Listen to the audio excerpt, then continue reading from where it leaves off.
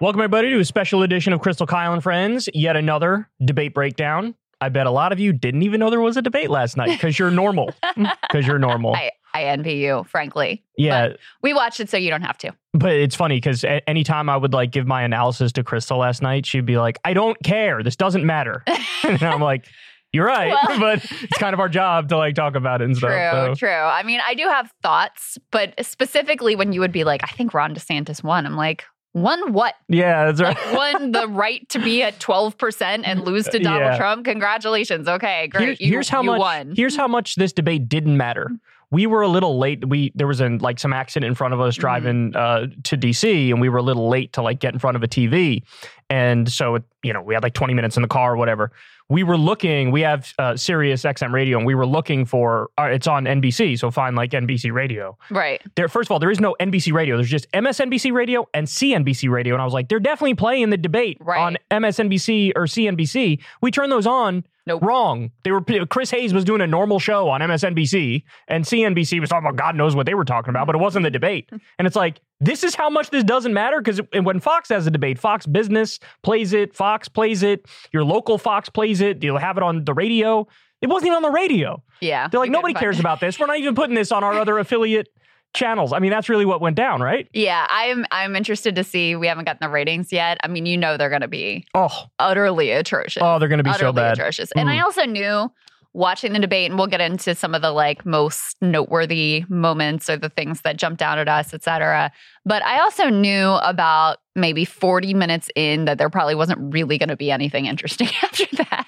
Like once they got through like the Israel conversation, it was kind of like, then they went into some long discussion of the number of ships in the Navy. And well, that's Hugh Hewitt. We got to talk about this in a second. I'm going to give you. It was bad. But the biggest loser of the night, in my opinion, is the media. I think they were way worse than Fox News when they did the debate. Every single question was framed from a right-wing perspective. Almost every single topic they touched was obnoxious and unnecessary and not right. I mean, they never got to like wages or corruption or jobs or anything that I guess the Israel thing is absolutely important, but of course the way they talked about it was psychotic. So we're going to get to all that in just a second. By the way, you guys this is the general debate breakdown. We're going to get to a whole bunch of specific clips from the debate, like, Vivek was called scum by Nikki Haley. Mm-hmm. That's really interesting. We have Dick Cheney in 3-inch heels. There's a whole bunch of stuff that we're going to get to. And if you want to see the whole thing, sign up below on Substack to Krystal, Kyle, and Friends. Then you'll be able to see the whole thing. You're just going to get little bits and pieces right now. So anyway, with that being said, let's go ahead and dive into it here. So first, I'll give you who I think won in just a second. But let's hardboy on this media point for a second. Yeah. Okay. So bad. It was Lester Holt, Kristen Welker, and it was Hugh Hewitt. I will never understand for the life of me. He's like the token hire for conservatives on NBC, and he's never said an interesting thing in his life. He has the most whiny, annoying, nasally voice in the world. I know, glass house a little bit on my end. I understand that. He has 12 listeners as a conservative radio host. He's a psycho. He's not interesting. Why did you have this guy do the debate? His first contribution to the debate was, do you think the Navy's too small? And then when they kind of answered / didn't answer that question, he's like, okay, but follow-up question, the Navy. How many ships should we have? How many ships? Be specific. And it's like, I mean, yeah. And the length of time that was spent on this one question about how many ships in the Navy was. But you know why he was there. I mean, it's no mystery why he was there. It's because liberals are so worried about like, we're trying to show we're fair and we've got our conservative here to ask the conservatives questions. That's the whole reason why the framing of it and the question selection and their inability to like demand that the candidates actually even answer the bad questions that were asked. That's the reason for all of it, is because they're so terrified of being labeled as biased, which you're going to be anyway. Conservatives yell, liberal bias, liberal bias, liberal bias. So they go, okay, we'll be really conservative, more conservative than Fox News. So here, this was like, I wrote this down. I did this tweet like about halfway through the debate. What had been discussed so far: Israel, anti-Semites on college campuses, Ukraine, China, a bunch of questions about the military, specifically the Navy in many instances, TikTok, and then Venezuela. Those were the things that were brought up. This is before we got to taxes or corruption or wages or social issues. In fact, when they got to the economy, the first question was inflation. Which is the whole point of them asking inflation questions, to be like, man, the government sure does spend too much money, doesn't it, guys? Go ahead, take the ball and run with it. That was the idea. Right. And then when they talked about Social Security, it was like, so Social Security is going bankrupt. What are you going to do about it? It's not going bankrupt. It's the biggest Washington, D.C. myth of all time. It pays out like all of its benefits until however many years in the future. And then after that, it still pays out like 80% of its benefits for the foreseeable future. But they act like, no. One day we're going to wake up, Social Security's gone.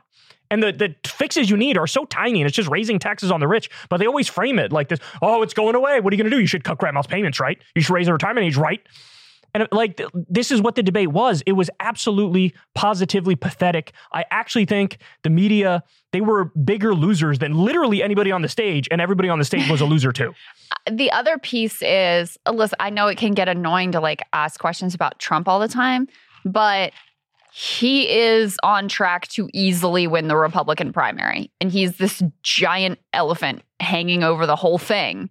So to not get into any of his stuff, to not challenge them at all about like, hey, you know, he's indicted on all these charges and he just had his, he's just in the middle of his civil fraud trial, and to press them at all on those points, which NBC typically is like, you know, really interested in, to leave that out entirely, it's just, it makes it very surreal.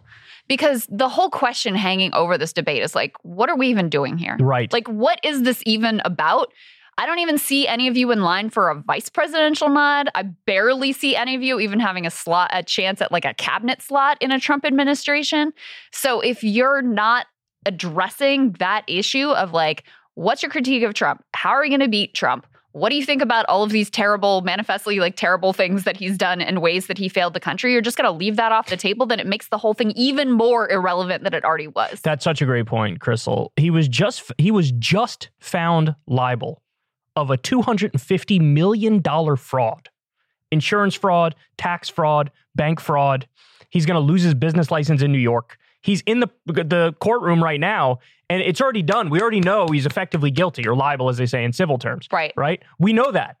There wasn't a single question about that when the guy leading on the Republican side by 1.5 miles just was found guilty of fraud. Right. What are we doing here? What are we doing here? And even if, okay, you know, the legal stuff, even if you put that aside, Republicans just had a horrendous election result. Yes, they didn't mention that at all. Ron DeSantis brought it up himself, but you would think that would be a major topic of conversation early on in the debate night. Like, why are you losing? What are you going to do about it? And they asked about abortion, but then just allowed everybody to like trot out the talking points we'd already heard. Isn't Trump partly to blame? Why is it the Republican Party always loses under Trump? None of that, which again, that just literally happened the night before, and you're not going to talk about that? Another great point. Bizarre. That's so true. So you have Ohio, the direct ballot initiatives. By double digits, weed wins and abortion wins. Kentucky, deep red state. The Democratic governor crushes the Republican. And none of this comes up?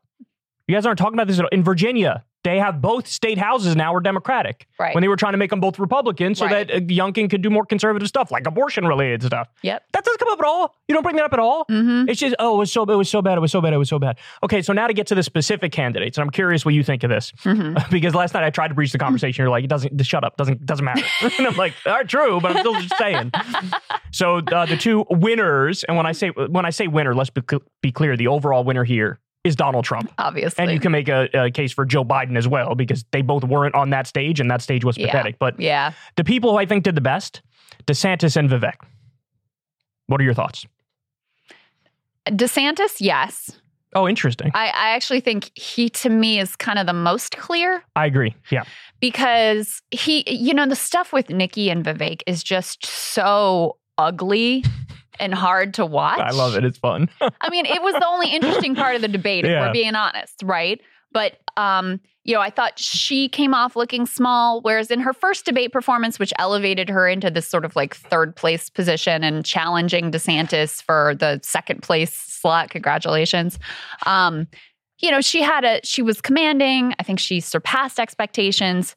This performance just felt sort of tired. It felt like she wasn't sticking the landing. It felt like we'd heard a lot of these talking points before. Her hatred for Vivek is so visceral. Amy and Pete. It's Amy so and Pete. petty. Yep. I think it's at another level. Really? Worse than Amy Pete? Yes. Wow. And so anyway, I don't think it was great for her. Vivek, I think people just don't really vibe with this guy. So,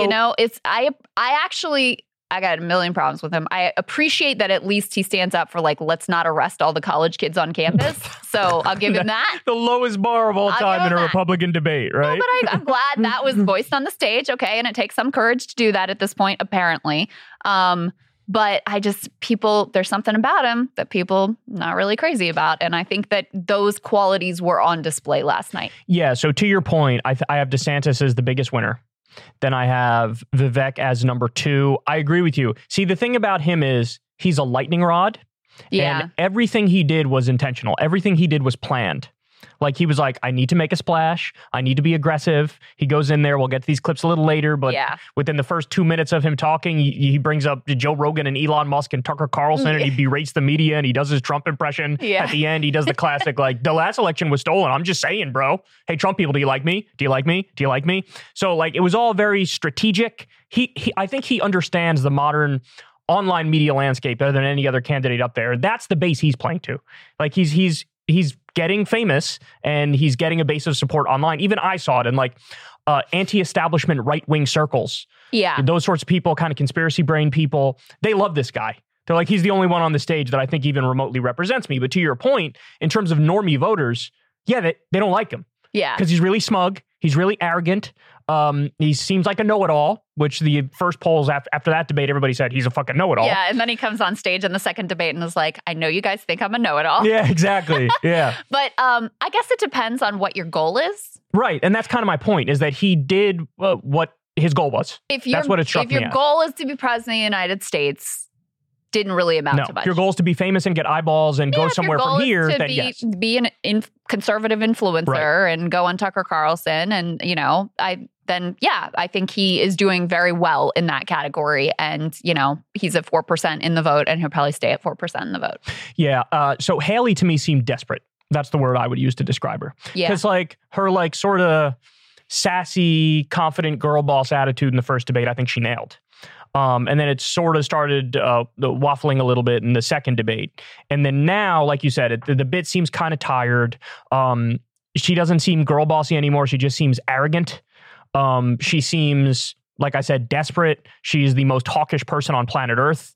And I think even those moments that you're talking about with Vivek, most people in mainstream media sort of agreed with her because he mentioned TikTok. And again, we'll show this clip later, but mentions TikTok, says your daughter's on TikTok. So why are you coming after me for being on TikTok? And he's like, leave my daughter. She's like, leave my daughter out of your mouth. And she said, out of your voice. And then I don't even, yeah. And then in mainstream media, people were like, she's right. But my perspective on that is it is a cheap attack to go after him for being on TikTok. He's running for president. Of course, you want to be on every social media outlet possible. Yeah. This isn't actually a big deal just because you want to do your freaking China fear-mongering. I also didn't think that his point about her daughter being on TikTok was over the line. Because it's not like he was attacking her daughter. No, he's saying look, everybody uses TikTok. Even your daughter uses TikTok. Yeah, he's like, you're out here posturing like you're so anti-TikTok. But in your own household, you're letting your daughter be on TikTok. So how anti-TikTok are you really? Right. I didn't think it was an over the line point. But it's one of those things, the audience reacted to it in real time. They were booing him in real time. And I do think it's one of those things because people don't really like him. He can't really get away with stuff like that. And so I don't know if it's just the media, but I also think normie voters felt that as I don't know, that was a little far. Yeah, I think you're right. Yeah. I think you're right. And that gets to my point. He's playing to his online audience, winning with them, but normies are never going to flock to him. And then I have to bring this up while we're talking about Nikki Haley. She had so many lines that were yeah. Wait, what? Again? What does that even mean? So when and we'll show this clip again later, but Vivek says, do you want Dick Cheney in 3-inch heels? We got two of them on the stage talking about DeSantis and talking about Nikki Haley, which I think that's a good line. But she's like, well, I wear these heels so I can run in them. And people are like, well, if I can. First she said, and the thing that really killed me here is I can understand in the heat of the moment, Lord knows my words have gotten all jumbled up and I've said weird things. She had time to formulate her reply. And she said it confidently. And it seemed like she had thought this through. She was ready to nail it. And so first of all, they're not 3-inch heels. They're 5. Okay. okay. And then it was, and I only wear them if I can run in them. It's like, all right. And then, go ahead. Go ahead. I wear heels. They're not for a fashion statement. They're for ammunition. What? What does that mean? When I first heard it, I was like, okay, maybe there's some, let me think about this because I'll figure out what it means. And then I kept thinking, and it was like, no, that doesn't make any sense. that makes no sense whatsoever. It was actually the more that I thought about it, the less sense it made. Because initially you're like, oh, they're a weapon or she's going to stab someone, but ammunition, I don't know. It just doesn't add up. No, okay, it gets even better though. Then she tweeted it. She tweeted it.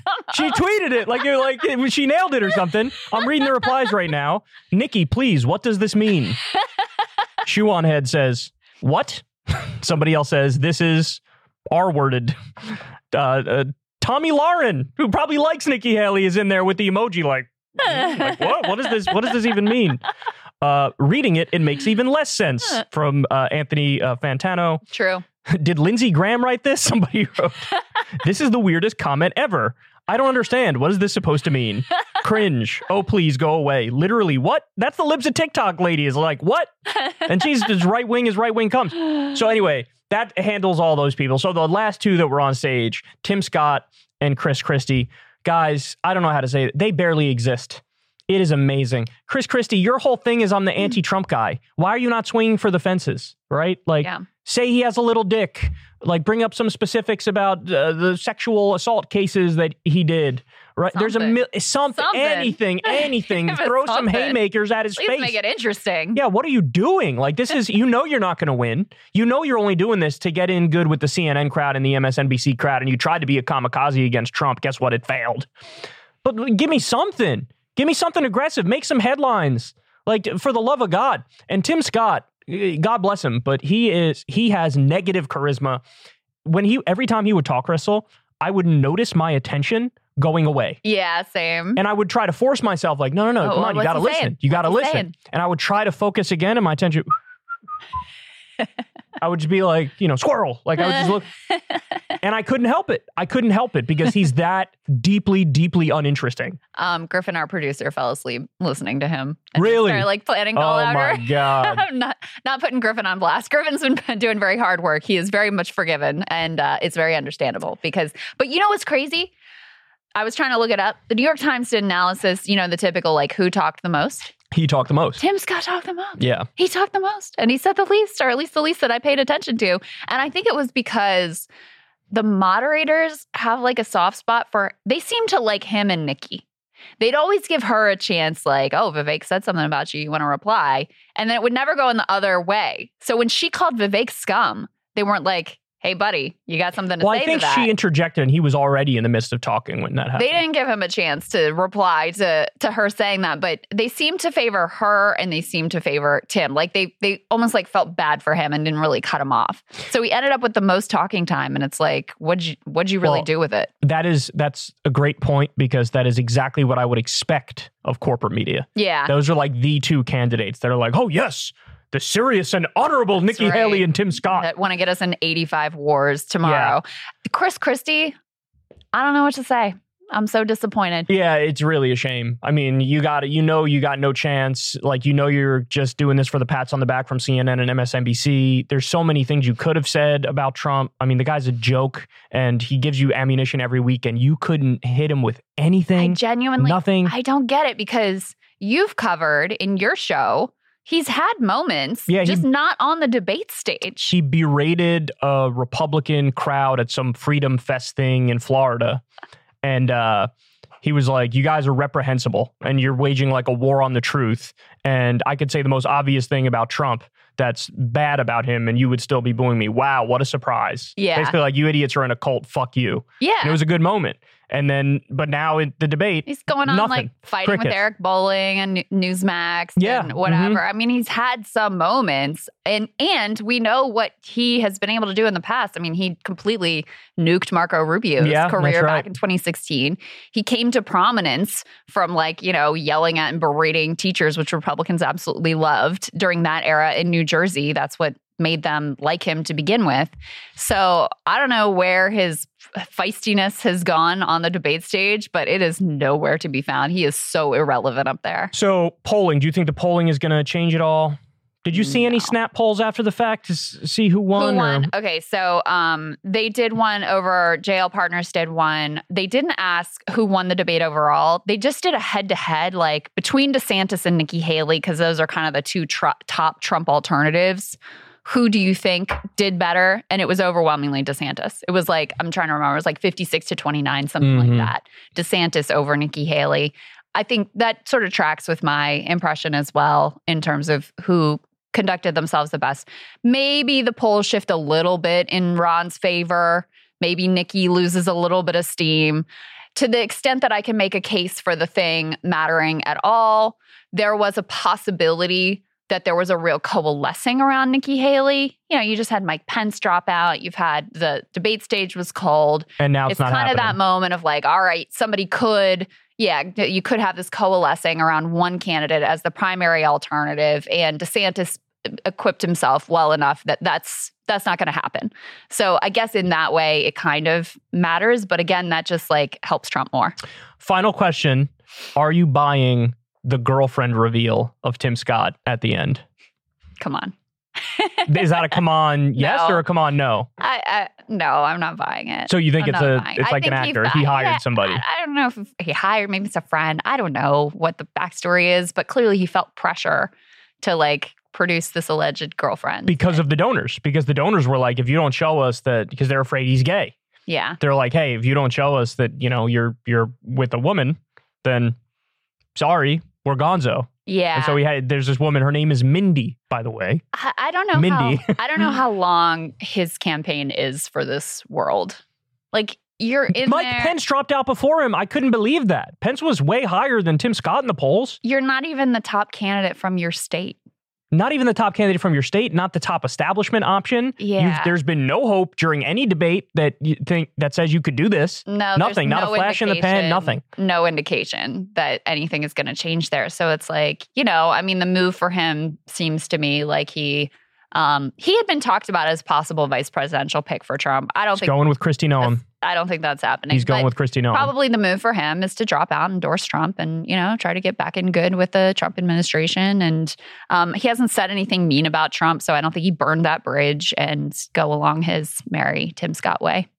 All right, so now let's go ahead and jump into some of the clips here. So you and I seem to be in agreement that DeSantis had the best night. Not that it matters. Trump is leading by an insurmountable number at the moment. Yeah. But I want to go ahead and show everybody how aggressive he was at various times going after Trump. Take a look. Now, if you look where we are now, it's a lot different than we were in 2016.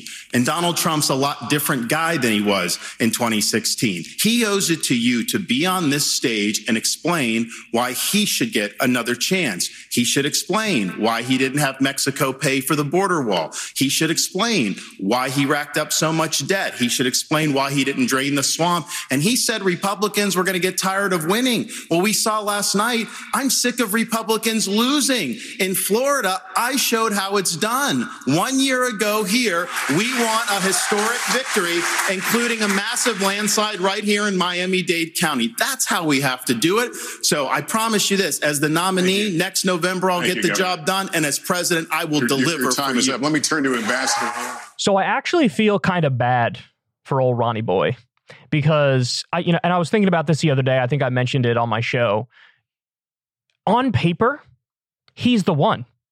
Because Trump is Trump, but he has all of this baggage that comes along with him. Yeah. Like he really takes it over the top with his personality and his lack of a filter and his inability to be even be a normal human being. You know what I mean? Like he's very aggressive and shoots from the hip, and he's got all these flaws, all these malfunctions.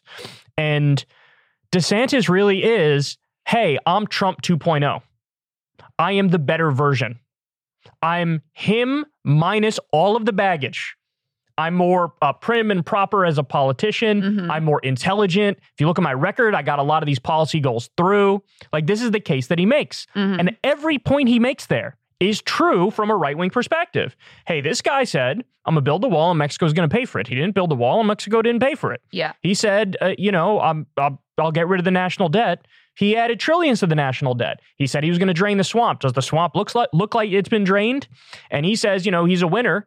Well, guess what? He's the biggest loser you can imagine. Yeah, he won in 2016, but every single election after 2016, Republicans have underperformed because they have the stench of Donald Trump on them. He's an extremist. He denied the results of the election. It's because of him that Roe versus Wade was overturned. Like, these things are really, really, really hurting the Republican Party. Everything he says there is true. And it doesn't matter. It doesn't even matter a little bit. Yeah. It's amazing. I've never seen anything like it before. Yeah. Well, I think the strongest argument he's making there is really the electability case. And that's been what he's sort of most consistently made. You remember after he won re-election, Ron DeSantis, and Republicans didn't have the red wave and it didn't work out well for them. He was like, look at the scoreboard. And that was kind of his like, listen, if you want a winner, I'm the guy. I know how to do it. I did in Florida, et cetera, et cetera. But the other problem for that argument right at the moment is people are looking at these polls of Biden losing to Trump in every swing state except for one and saying like, I don't know, Trump seems pretty electable to me. Looks pretty good in the polls, doing better in the polls than he was in 2020 or 2016 at this time. So to the extent that electability was a core concern for Republicans, which I always was a little skeptical that electability would really drive Republican voters in the same way that it drives the Democratic base. But there is some group that for whom that would be a like persuasive pitch. But they're looking at the polls. They're saying, this guy looks like he's going to win. I'm not worried about it. So DeSantis's only hope is if Trump actually is convicted before the election. Before the Republican primary starts. Right. Or like midway through it and then all of them or flip. Super Tuesday or whatever. Yeah, that's his only hope because the polls do show that if he's convicted, all of a sudden Biden has really comfy leads. Yeah. In all these states for the general election. Mm-hmm. So outside of that, yeah, homie's got nothing. And Republicans, to your point about Republicans, yeah, I was wrong because I thought even if they start caring a little bit about electability, it's not going to be Trump. It'll be somebody else. All you need is like some of them to care something about electability. Right. And that just didn't happen. If anything, they doubled down and tripled down and quadrupled down on vibes. And I mean, that's Trump's entire appeal is vibes. It's I trigger the libs the best. Mm-hmm. It's shut your brain off and join my cult. That's his whole appeal. Mm-hmm. And the fact that it's held as strongly as it has is astonishing to me. It's almost like there's, with every negative thing Trump does that the mainstream media covers, he also goes up with the Republicans as a direct result of that.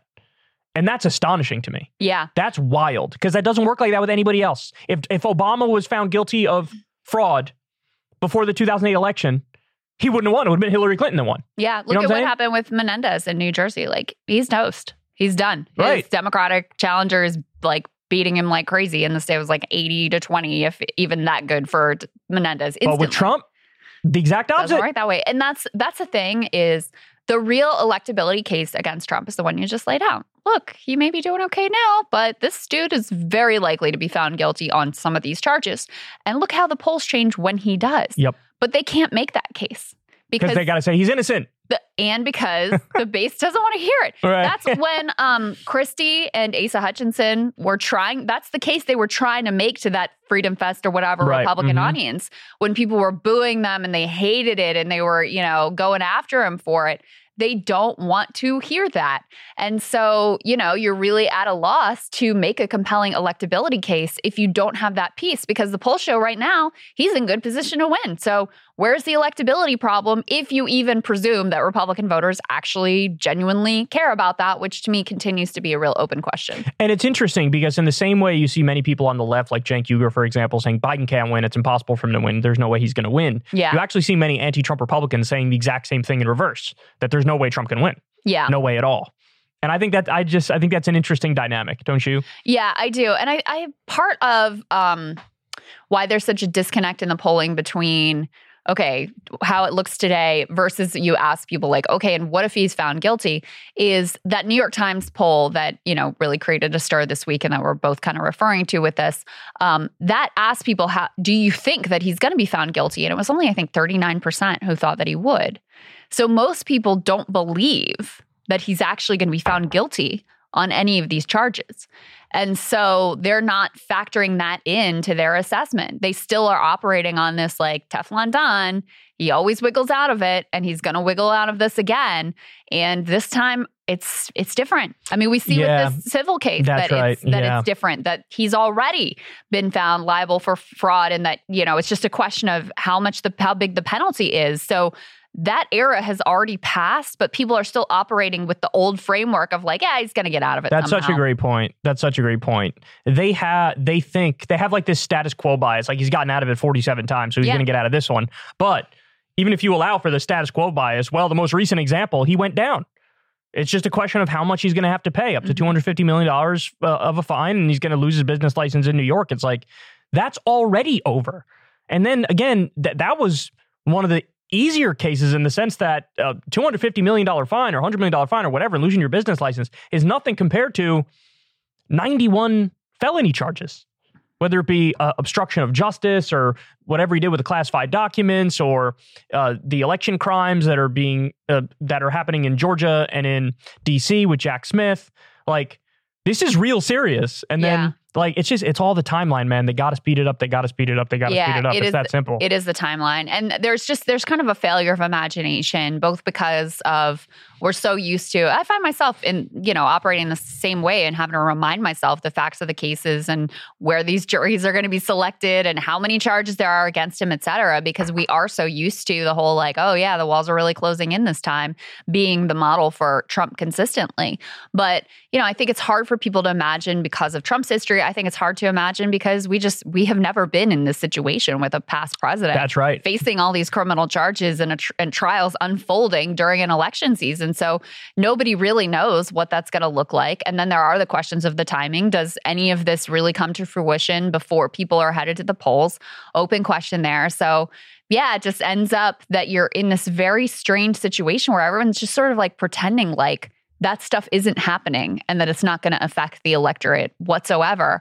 When, the documents case in particular, to me, I don't even know what his defense is at this point. Like, I don't really think he has one. Yeah, there is no defense to the obstruction charge. They literally have it like on video. Anyone else. It's on video. If you were talking about anyone else, you would be able to see very clearly, like, this is open and shut. Yeah. It's over. Mm-hmm. Like, it is over.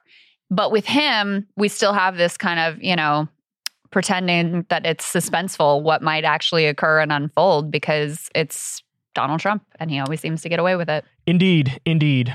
All right. So now let me go ahead and talk a little bit about Vivek, because he, in the debate, he came right out the gates like a bat out of hell. I don't even know what that saying means, but it applies. So he went after Ronna McDaniel aggressively, the head of the RNC, which I'm sure 92% of the audience was like, who? Who's Ronna? Like, what are you talking about? And then he also said, he torched the media and said, you guys shouldn't even be hosting this debate. It should be Joe Rogan and Elon Musk. And Tucker Carlson.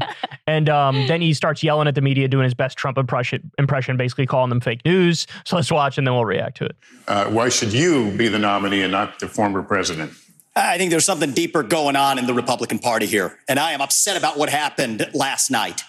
We've become a party of losers at the end of the day. It was a cancer to the Republican establishment. Let's speak the truth. I mean, since Ronna McDaniel took over as chairwoman of the RNC in 2017, we have lost 2018, 2020, 2022, no red wave that never came. We got trounced last night in 2023. And I think that we have to have accountability in our party. For that matter, Ron, if you want to come on stage tonight, you want to look the GOP voters in the eye and tell them you resign, I will yield my time to you. And frankly, look, the people there cheering for losing in the Republican Party. Think about who's moderating this debate. This should be Tucker Carlson, Joe Rogan, and Elon Musk. We'd have 10 times the viewership, asking questions that GOP primary voters actually care about and bringing more people into our party. You think the Democrats, we've got Kristen Welker here, you think the Democrats would actually hire Greg Gutfeld to host a Democratic debate? They wouldn't do it. And so the fact of the matter is, Kristen, I'm going to use this time because this is actually about you in the media and the corrupt media establishment. Ask you, the Trump-Russia collusion hoax that you pushed on this network for years, was that real or was that Hillary Clinton made up disinformation? Answer the question. Go. Mr. Ross. Sorry. This is how we get our country back. We need accountability because this media rigged the 2016 election. They rigged the 2020 election with the Hunter Biden laptop story. Mr. Ramaswamy, and they're going to rig this election. Your time is up. Accountability. Let me turn to Governor Christie. So at the end there, he couldn't help himself but to throw the red meat to the Trump base. Rigged election. Now, I know he said, oh, no, it was rigged because of the Hunter Biden laptop, but he knows what he's doing there. It's a little sleight of hand trick because he knows what the Republican-based voters are going to hear. Yeah. And they're going to hear, he's defending Trump. I like him. Yeah. That's what they hear. So we got that. At the beginning when he says party of losers, true. But then he says, I blame Ronna McDaniel. It's like, bitch, Ronald McDonald is not the problem. The problem is Donald Trump, who you've hitched your wagon to. And it'll be interesting. And I don't even know. And abortion. So I don't even know if she totally agrees with me on that. But I think it's exactly that. Trump, the election denialism, and abortion, and maybe even sprinkle in a little bit of the fact that people can see, like when the Republicans couldn't pick a speaker and it was hectic and there were civil war between them. I think people just look at Republicans and they go, extremists. Yeah. Extremists. And that's not his analysis. His analysis is we need to be more Trumpy. The idea that it's Ronna McDaniels is the chief culprit here for Republican losses is so silly. And my Insta reaction to that whole pre-planned diatribe is it was like Kamala Harris's "That Little Girl Was Me," but for Republicans. Like very planned out, you know. Oh, that was all planned, yeah. 100%. They hadn't even, he's going after Kristen Welker, who also is not a particularly good villain. Like, it's not like people really know who she is. It's not like she's Lester had Holt. Super combative exchanges with Republicans. I mean, she's just, she's very typical NBC News journalist. So by that, I guess, they automatically hate her. But it's not like she's Jim Acosta, right? So you're coming out of the gate. She hasn't even asked you an unfair question yet. And you're already like, do you disavow Russiagate or whatever? I don't know. To me, I just can't stand these like very clearly pre-planned lines of attack. You said earlier you felt like Nikki Haley had a real sense of desperation about her. To me, that's what this read. For me, it's like, I got to do something. I got to make some noise. I got to be the center of attention. Newt Gingrich attacked the press once and it really worked for him. That's what I'm going to do. I'm going to come and swing in at the press and force them to answer. And this was the one area where I actually thought the moderators did kind of a good job because they were just kind of like, okay, your time is up. Next question. See, I didn't really react. My slight disagreement with you is I think the online right ate it up, and I think that was his goal, to make the online right eat it up. Maybe. Yeah. So when he name drops Tucker Carlson, Joe Rogan, and Elon Musk, it's like, oh my God, dude, you are trying to appeal to the most hyper online right-wing weirdos ever. Who would be the equivalent trio on the for liberals? It'd be Anthony Fauci. Rachel Maddow, for sure. Substitute for Tucker. Yeah. Instead of Joe Rogan, on the left, who would you say? Like David Pakman or Sam Cedar, maybe? They don't have that kind of cachet. Yeah, they're not as big as Rogan, but you're not going to find anybody that's like a actual left-wing person who's as big as Joe Rogan. Pod Save, there you go. So Rachel Maddow, this should be Rachel Maddow, Pod Save America, and Anthony Fauci. Oh, cringe fest. You guys are such losers. Jesus Christ. And then he says the Democrats wouldn't hire Greg Gutfeld. First of all, if you actually go by the substance of the questions that were asked, Vivek should be extremely excited because all the questions were from a right-wing framing. Absolutely. Every single one. Absolutely. There was not a single question about the minimum wage or unions or corruption or anything that actually matters, right? So annoying. And then the Trump-Russia collusion hoax. Do you disavow that? We're 17 other media failures beyond now, the Trump-Russia thing, and it's just going back into the greatest, trying to bring back the greatest hits. Absolutely. Just rewind the track. Let's hear it again. Absolutely. And, someone who is a little more skilled could have that in the back of their heads of I want to turn the tables on the media at some point, but would be able to wait and pick their spot for that's a great question that's unfair or that whatever, that's framed from a liberal perspective. And that's when you pounce.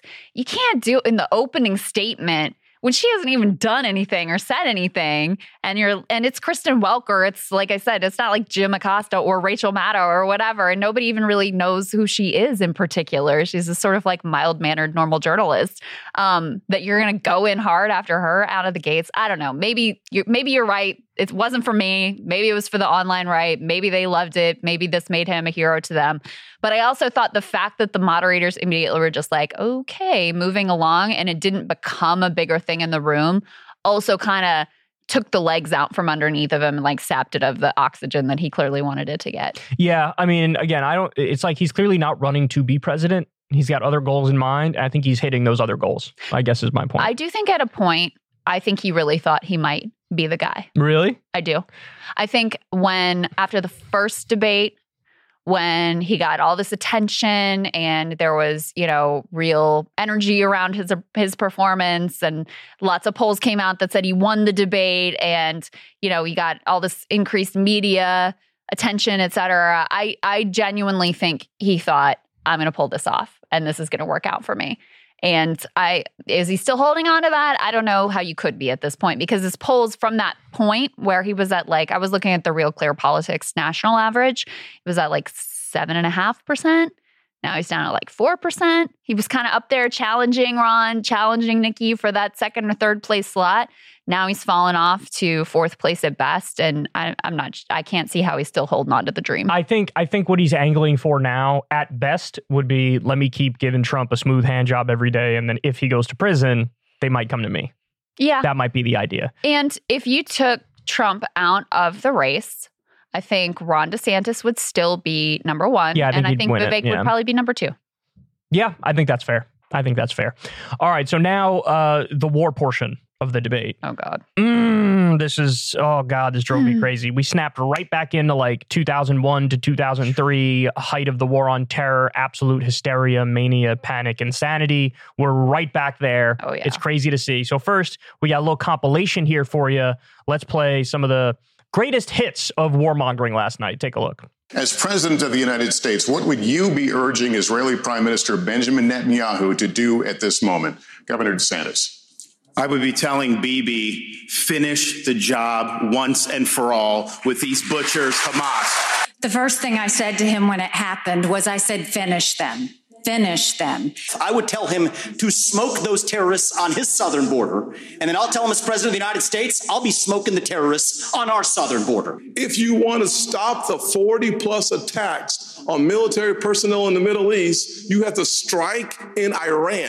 I mean, they're saying these things at a time when 9,000 Palestinian civilians were just killed in the past 3 weeks. It's over 9,000 now. Yeah. It's over 10,000. I know the total death toll is over 10,000. I thought it was 9,000 who were civilians. But then also 4,000 children are part of that. Yep. They've leveled over half of Gaza.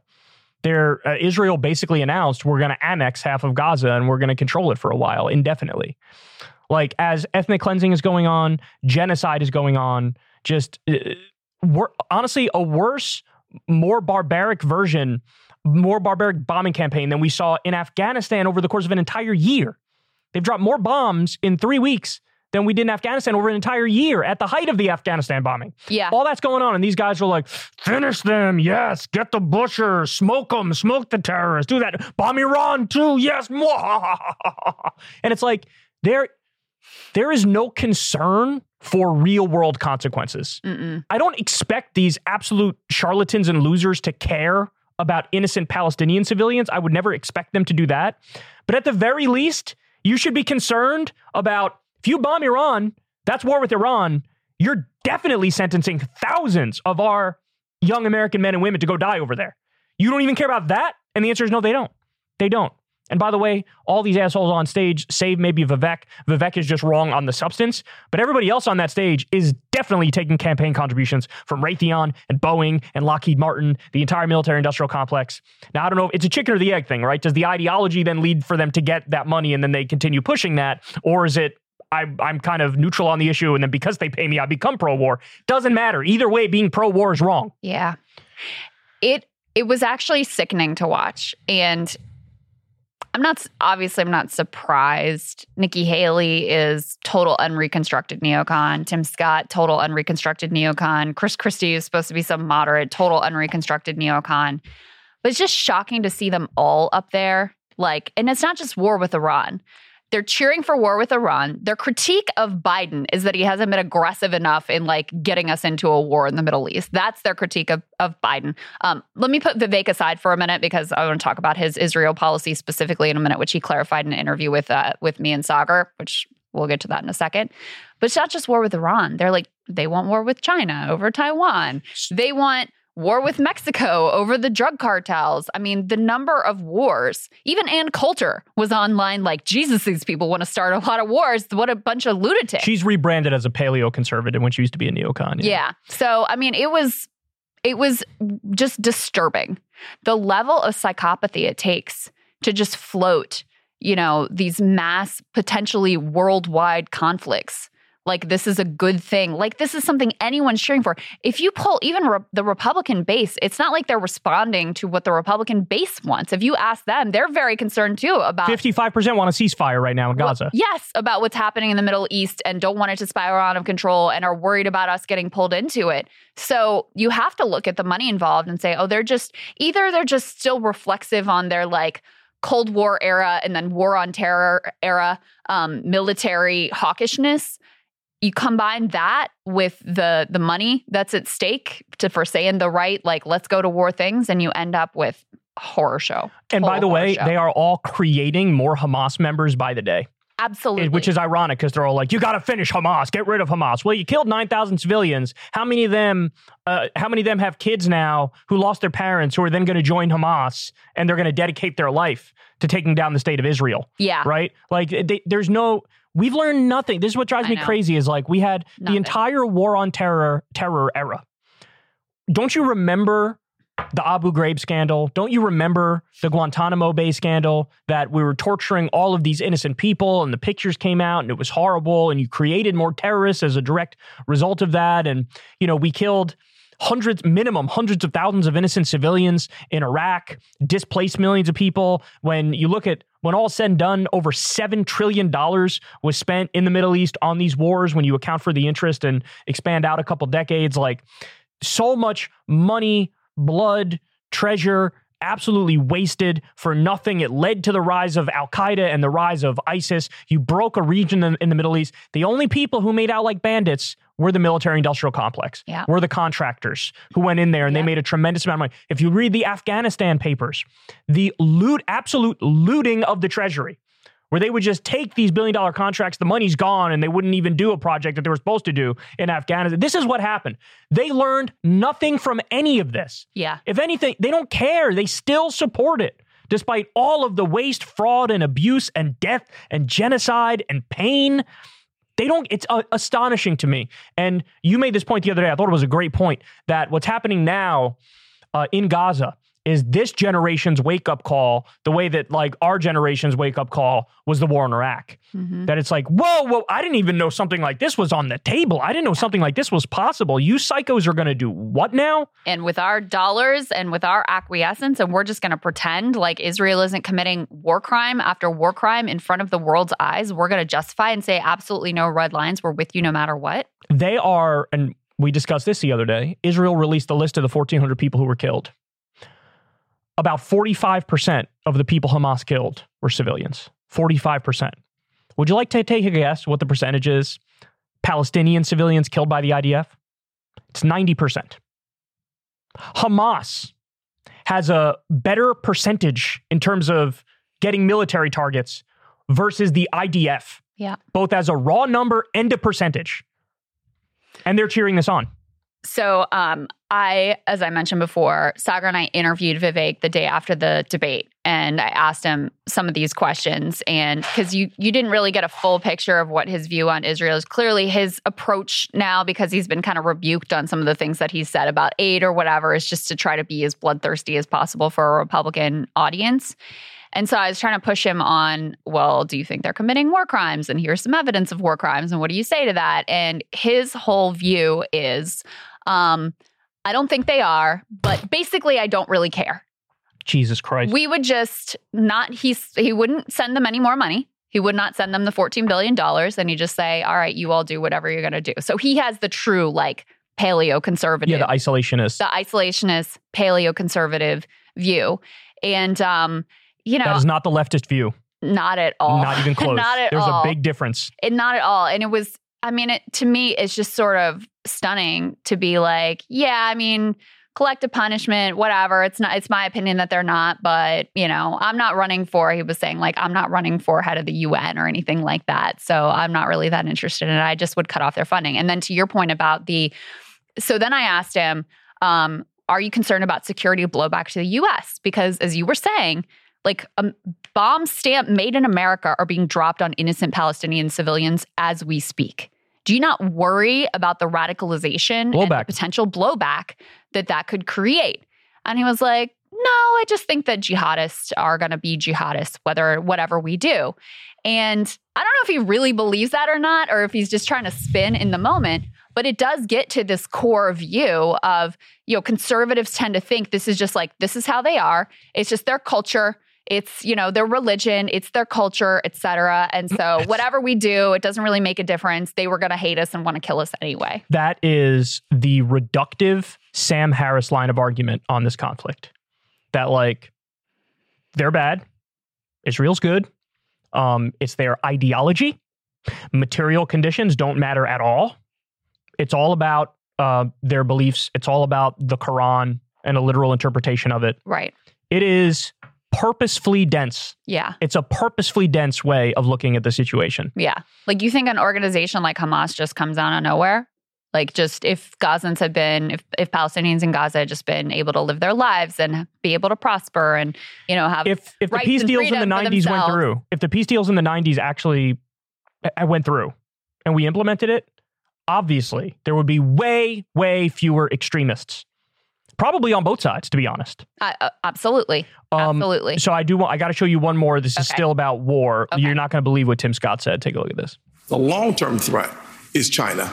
Immediate threat is our southern border. In order for us to have the military to fight 3 different continents at the exact same time, we are going to have to invest heavily in our military, but we're also going to have to invest heavily in an industrial base so that we can hit our objectives from a military perspective, not only with our ships, but also with our planes. So he's saying in order to fight 3 different wars at the same time, we got to be ready. We need the military to be bigger. By the way, again, the massive contradiction, as we all know, small government, except the military. Right. Make it as big as humanly possible. The largest military ever. The Navy's too small. The Air Force is too small. Everything's too small. We need to make sure.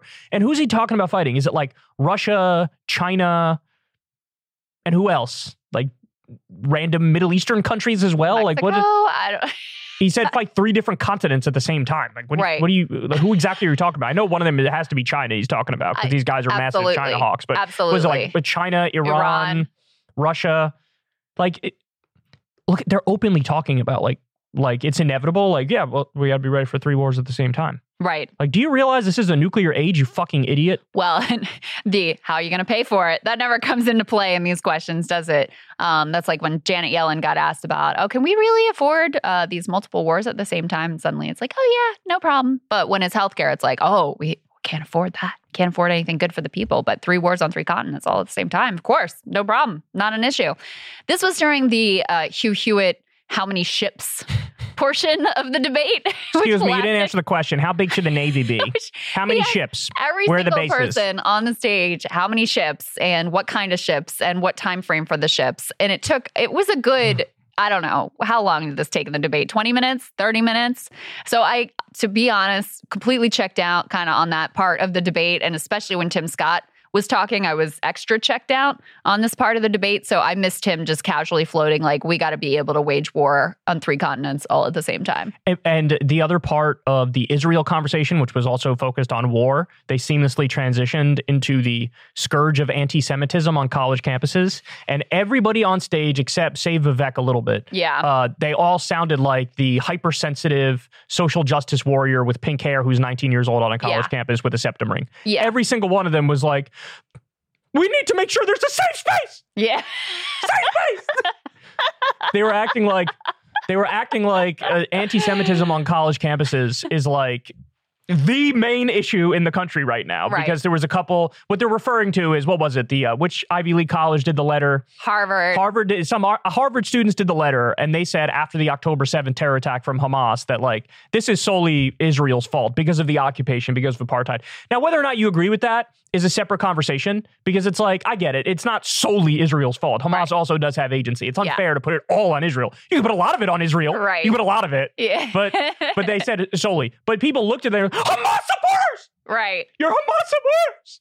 Well, and anti-Semites! Then they've used that to tar everyone. Every pro-Palestinian group in the country. Students for Justice for Palestine. And if they want a two-state solution, it's Hamas supporters. Including Jewish run and led organizations like Not in My Name and Jewish Voices for Peace. Anybody who wants a ceasefire, who's just out there like, hey, I care that Palestinians are dying in large numbers, and look at these horrible images of children being massacred, all anti-Semitic, all, deserving of censure. And DeSantis at one point said he wanted to get the DOJ involved in investigation. He just signed a bill on this. He bragged about using state power to, I think, withhold funds from universities that have pro-Palestinian groups. Of course, he spins it and says, pro-Hamas groups. Right. It's like, really? That's your contention? There's like 19-year-old weirdos on college campus who are like on the brink of joining Hamas, sending them donations or like, shut the fuck. You know it's not true. They know it's not true. It's just, there's like Dave Rubin, Mr. Free speech, free speech, free speech.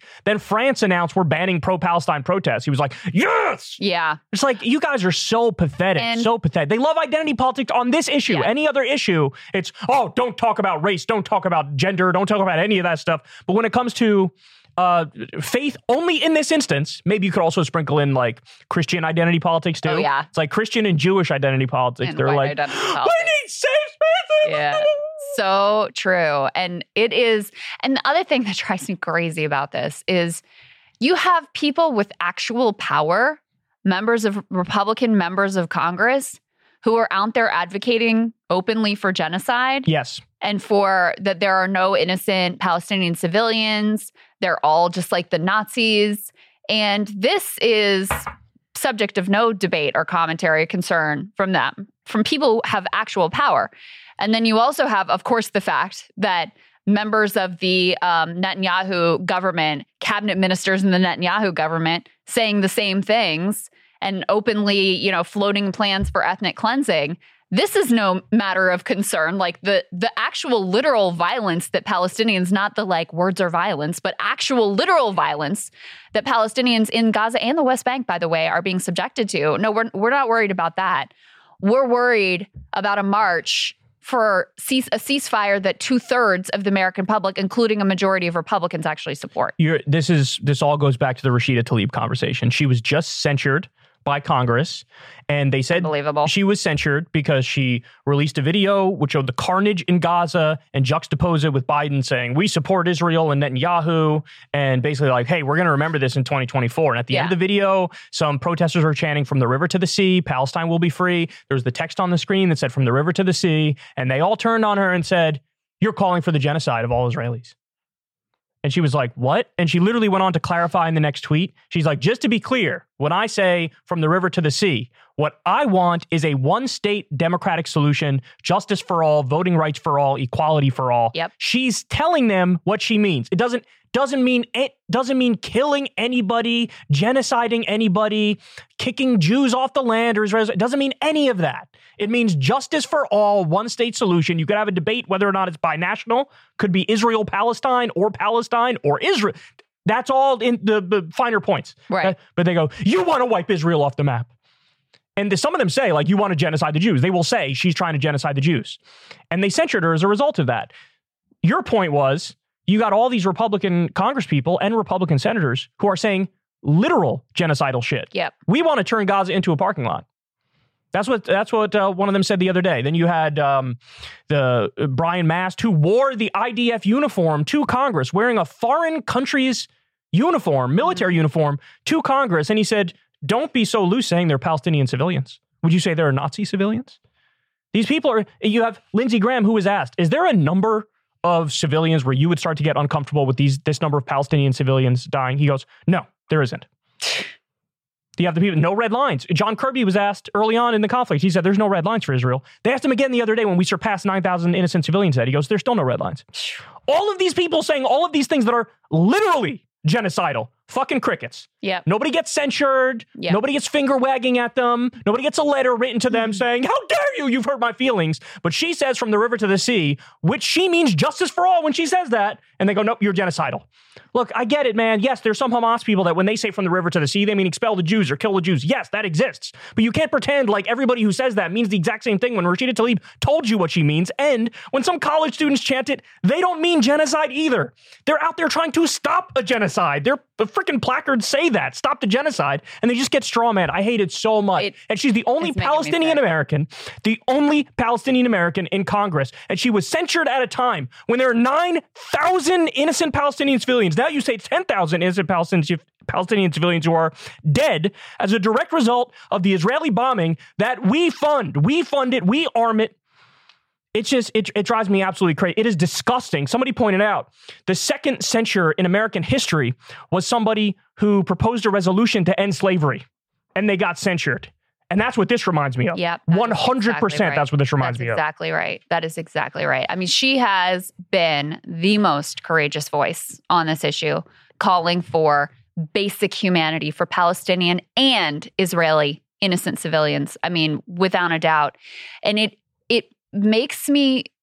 really is very hard for me to cope with the fact that there is a literal genocide being carried out, plans for complete ethnic cleansing, being released to the public, and you're trying to pretend like a chant at a march is calling for genocide when there is an actual genocide, textbook definition of genocide, as some international human rights lawyers have pointed out, going on. This is, to go back to what we were talking about earlier and the comparison with the Iraq War, the Biden administration and a lot of other politicos, like, they think this is kind of a flash in the pan and how young people are worried about this, and Arab Americans are worried about this, Muslim Americans are worried about this, but they'll get over it. They'll move along. Something else will come along. I really don't think so. I really don't think so. I don't think that you can watch our government supporting and funding this war on innocent Palestinians and see those babies being murdered and kids being pulled out of the rubble and being orphaned. And I don't think you see this and really wrap your head around, like, it's our government that is backing this and helping to fund it, and our taxpayer dollars, and you're gaslighting us, and you're calling like a Nazi the one of the few people who has the courage to stand against this. I don't think you forget that. I don't think you go back to a time when you didn't have that realization that this is actually a thing that's on the table. So, I also, with regard to the like college campus censorship debate, I mean, this part too reminds me of the war on terror.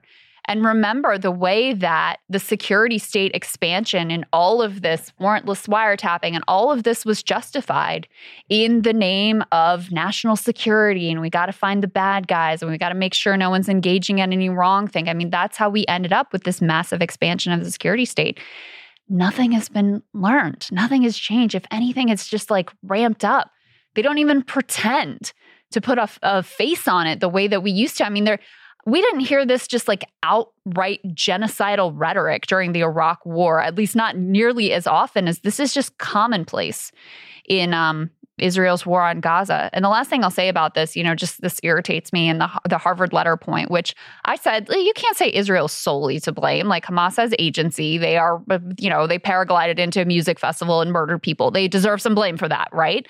But you see people like Ben Shapiro making the exact opposite case. I saw New York Times op-ed making the exact opposite case of like, oh, well, every single civilian death is on Hamas in Gaza is on Hamas. They bear sole responsibility. It's the literal same argument that the stupid college kids were making at Harvard. You've got Ben Shapiro in the New York Times, et cetera, making that, but, with the roles reversed. And no outcry over that. That logic apparently is perfectly fine. I remember when people were arguing about the Al-Ali hospital bombing, and the pro-Israeli side was like, it was definitely a misfired Islamic Jihad missile, and people are arguing about it online over and over and over and over and over. Well, did you know? You want to take a guess what the total number of health facilities are that have been attacked? He was like 60-some. 111 now. Oh, my God. 111, including 42 ambulances, 20 hospitals, and 50 clinics. There are 135 health staff that are now dead because of Israel's bombing. That's nurses, that's doctors. 135. 46 journalists have been murdered in the bombing. So what they do is they'll find one area and try to nitpick you to death. And then, by the way, what happens is the Western media then gets scared of being accused of being pro-Hamas. Right. So they sanitize every title about Israel where it's like, a blast in the marketplace killed some Palestinians. A blast. A blast. Right. Well, I guess the blast shouldn't have done that. Who made the blast happen? Who fired the bomb? So it's called working the refs. That's what they do. They work the refs. But you know what? Like you said, it's not working on this one because the carnage is too overwhelming. When you have over 4,000 children dead, you could see the videos, you could see the pictures. And because the media, the corporate legacy media doesn't have a lock on what people are able to see anymore. And so we were talking about the Vivek, Nikki Haley, like TikTok debate or whatever. All of them were like, oh, this algorithm on TikTok is serving all of this pro-Hamas content and like brainwashing our youth, et cetera, et cetera. They're so upset that young people are actually able to see the carnage unfolding and reacting to that. That they want, I mean, they already wanted to ban TikTok, but they're using that as further justification. It's like, you know, maybe it's not TikTok that's the problem here. Maybe it's the mass killing, indiscriminate killing of innocent civilians that could be the problem here. Just spitballing. Maybe that's the actual issue.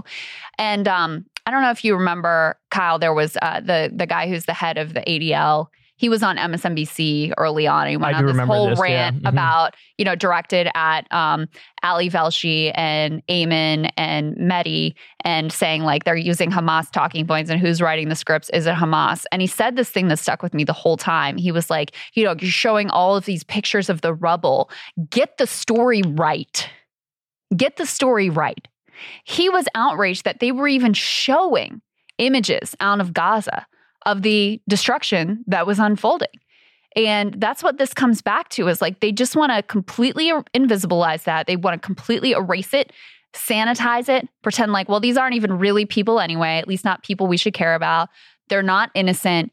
And, you know, we're going to do everything we can to only highlight the Israeli civilian suffering and exaggerate that also in many instances, not that it wasn't already horrifying enough to start with, and completely erase these people so that you can't even see or empathize with what they're going through. And, you know, that's the reason that Israel imposes these communications and internet blackouts as well.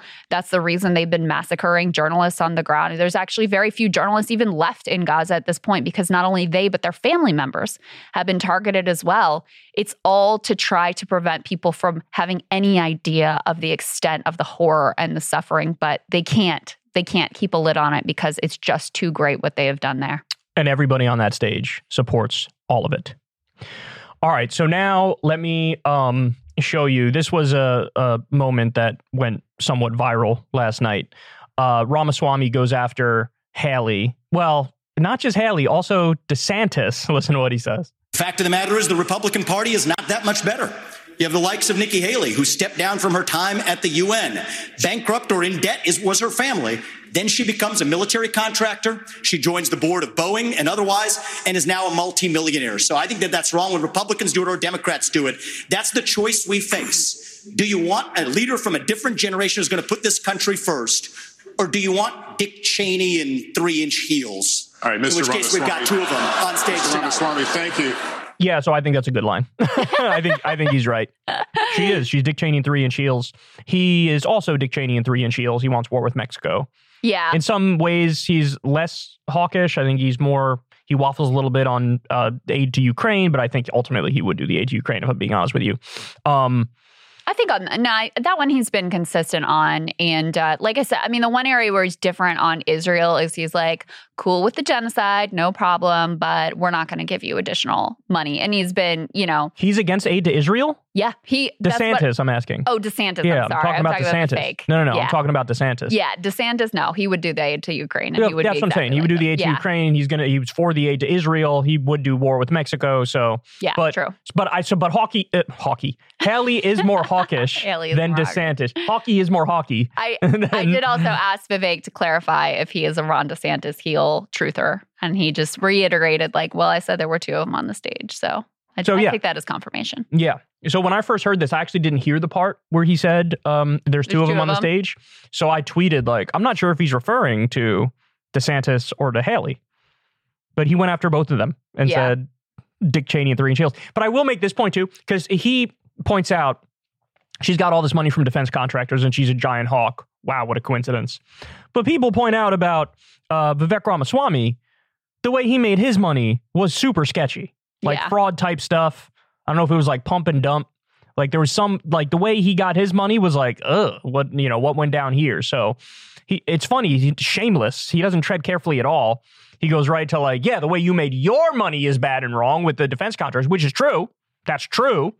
But they should all turn the tables on him and be like, homie, you should be in prison. What are you talking about? His story is a little more complex. You know what I mean? It's a little harder to soundbite, I think. And I don't know. They're very skittish about going after rich people, Well, yeah, and class it's the difference between the club versus outside the club. In the club, it's taboo for anybody to bring up corruption and pay to play, and but they all do it. They all think it's kind of normal, which is why it's taboo to bring it. You're not supposed to bring it up, which is why when Bernie was running and he brought it up, they're aghast at that. Trump would always bring it up. They're aghast at that. Again, Trump is shameless because he took over $100 million from Sheldon Adelson and moved the frickin' embassy in Jerusalem and dropped the corruption charges into him and all that stuff, right? Yeah. But if you bring it up, that's the number one sign of you're not really in the club. Because if you're in the club, you can't touch that. Right. Don't say that. The other thing that I was thinking about with Nikki Haley and all of this, because she really is Dick Cheney, and according to her, 5 inch heels, fact check. She uses it for ammunition. She's Dick Cheney in 5 inch heels. And she uses her heels for ammunition. And she uses them for ammunition. Okay. I guess that's some defense contractor shit. They made her some special, I don't know. Yeah, are they guns? I don't understand. I don't know. Anyway, but it's amazing that that's the person that, again, just based on vibes, the media kind of frames as the more moderate Trump alternative. It's she's not moderate. Nothing moderate at all. Any regard. Well, I guess abortion. She's genuinely more moderate, but that's it. Only abortion. Yeah. And even that, it's she said she wants to leave it to the states, and she doesn't, her argument is weird because it's I totally believe in the pro-life position. I believe abortion is murder, et cetera, et cetera. But if states want to go ahead with murder, I guess I'm okay with that. Yeah, it's not coherent, but it's their political position. Right. It's not philosophically consistent. Right. But it's a political stance. Exactly. Yeah. But anyway, with all of these wars that she wants to get into and these very extreme neocon positions she's taken, she's the moderate Trump alternative. Okay. Yeah. Great. My ass cheeks. Yes. Okay. So now, final one here. So this was probably the most viral moment of the night. And you also asked Vivek about this yourself. You could tell everybody what he said afterwards, but this is the famous scum moment. Watch this, guys. In the last debate, she made fun of me for actually joining TikTok while her own daughter was actually using the app for a long time. So you might want to take care of your family first. Leave my daughter out of your voice. Your adult daughter. The next generation of Americans are using it. And that's actually the point. You have her supporters propping her up. That's fine. Here's the truth. You're just the easy answer is... I just noticed he tried the Trump thing there, where he's like, oh, great, that's your supporters. Nice. Yeah. That's what Trump very famously did. See, that's all Jeb's lobbyists and friends out there. Yeah. He tried the Trump thing to calm down the booze. But and Nikki also, that's a very Trumpian, being that personal and nasty is also very Trumpian. But again, she messed her words up there. Leave my daughter out of your my voice. Out of your voice, off your voice or something. She's trying to say keep my daughter's name out of your mouth. But she didn't. She mangled it just like she mangled these heels are for situation. Ammunition. Yeah. What does that mean? Right. But I'm curious if you agree with my take on this. I have a little bit of a contrarian take here. Okay. I'm 100% with Vivek on this one because he brought up that her daughter uses TikTok. It's not a shot at her daughter. It's just saying, Nikki, you're I'm Mr. Because the questions were about TikTok and should it be banned? And of course, almost every psycho on stage, save Vivek, was like, yeah, I agree we should ban it, and I'm doing it. Chris Christie said, I'll do it in the first week. Really? I think You'll ban Vivek TikTok in the first week? also wants to ban it. He's just like, I'm going to use it until I ban it. I don't know. Anyway. That makes me flip on him now, and I'm just as much against him as everybody else. But so first of all, no, don't ban it. Second of all, the point is, Nikki, you don't actually have some ideological stance against TikTok. Your daughter uses it. It's a giant social media company. You're just virtue signaling to be anti-China, to be tough on China, to say, yes, I will ban it. Yeah. So it's not like you don't really believe this and mean this. Because if you really were if you thought it was as bad as you say now, you wouldn't let your daughter use TikTok. Right. That's the point. And he's right. That is the point. And also because she attacked Vivek for being on TikTok. So he's like, all right, you're worried about me being on TikTok and your own daughter's on TikTok? Yeah, and that's fair. That's fair game. Sorry. I think it's fair too. And it's not like it's not like he was going after her daughter. No. He was just saying, you're a hypocrite. And you're just adopting this position for political gain, which I think is manifestly true. Now, it may be true that Vivek also has his position for political gain. That's a separate question, a separate point.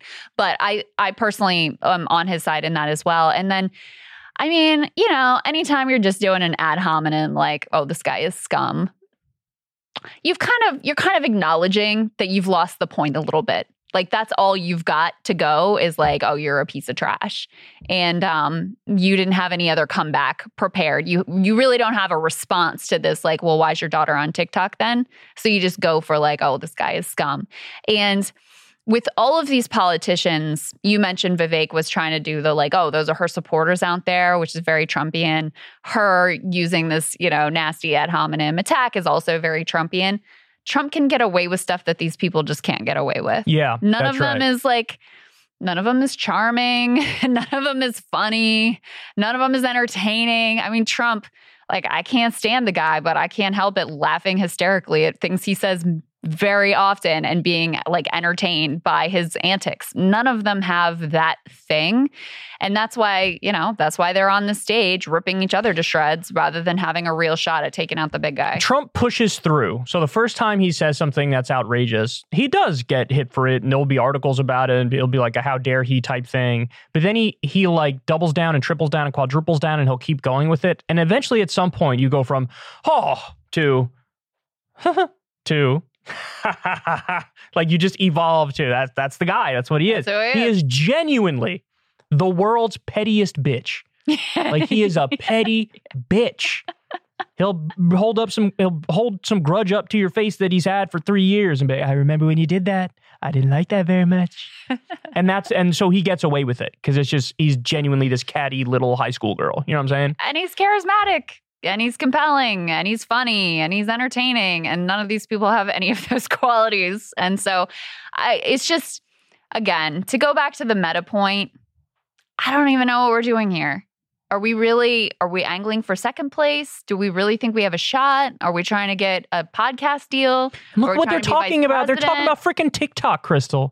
They're talking about TikTok. They're talking about TikTok. You had a 2-hour debate.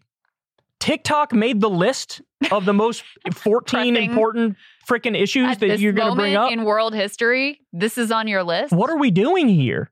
I hate it so much. Oh, well, China. Oh my God, China. How many Republican states are currently in the midst of passing laws that say, I need your driver's license registered with the state before you jack off online? Mm-hmm. Oh my God, China's invading our privacy. Let me look at exactly what porn searches you had in the past month, sir. What's your driver's license number? I know exactly what you're into. Weird, Greg. You like scat porn? Disgusting. The government can now see all this shit in a lot of these red states. They're like, China! Right. This is the same government that did the Patriot Act after the Iraq War. Ron DeSantis on there like, let's get the DOJ to investigate these college kids on campus.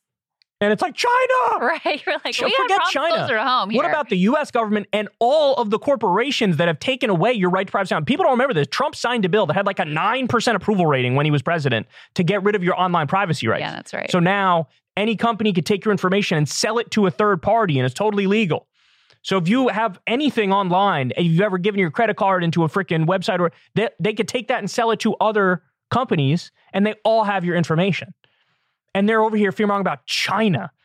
I think they got enough problems on their own with over 1 billion people or whatever the fuck they got over there. I don't think they're too worried about what Jerry in San Diego is doing, right? What Nikki Haley's teenage daughter is doing on TikTok. Exactly. But they're oh my God, TikTok.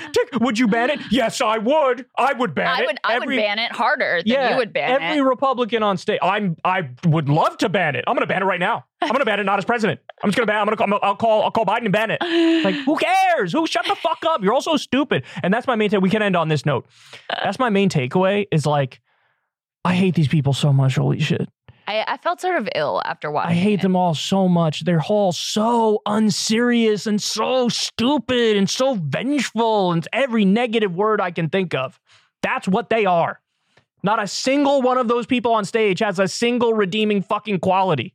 And I hate to say it, but I'm going to say it. If you watch that and you're like, oh yeah, I agree with one of... Fuck you. Fuck you. I'm sorry, I'm not going to be this simple, oh yeah, let me hear you out, maybe you have a point. No, fuck off. These people are idiots, and they're terrible, and you should hate them too. They're in there trying to out-genocide each other. I mean, that's what so many of the questions are, is like, tell me how hard you will stand for Israel. Tell me how hard you'll ban TikTok. Tell me how many ships you're going to put in our Navy, like how many ships and how quickly and how big and how many wars are you going to start? It was a real race to the bottom is all I could say. Yes, it was. And now I will try to go wash my brain of all of this horrible stuff that we just I want to forget that any of that happened. Yeah. All right, guys. We love you all very much. Thank you for listening to us vent. This was more of a therapy session than coverage of the debate. I don't really feel better, though. No. Just knowing this exists and this is one of the two major parties and the Democrats are better, but they'd still be doing the Israel shit, Well, the Democrats would just be like, well, we feel a little bad if there are civilians. That's right. But genocide all the way, am I right? I told Benjamin Netanyahu, stop bombing babies. Yeah. I said, sir? No, they'd be like, we know you're not bombing babies, but if you ever did, just don't. I'll have you know I'm against that. I'm against it, but I know you're not, so we're good. How many more billions would you like? Yes, exactly. All right, guys. It's a horror show. Do us a favor. Help us continue this show. Go ahead and sign up below on Substack. Link below. Check it out. You can sign up for free. And you listen to the audio podcast when it drops, or you could sign up and pay $5 a month and get the video of every show, and you usually get it a day early. We love you all, and we hope you have a great weekend, and we'll talk to you later.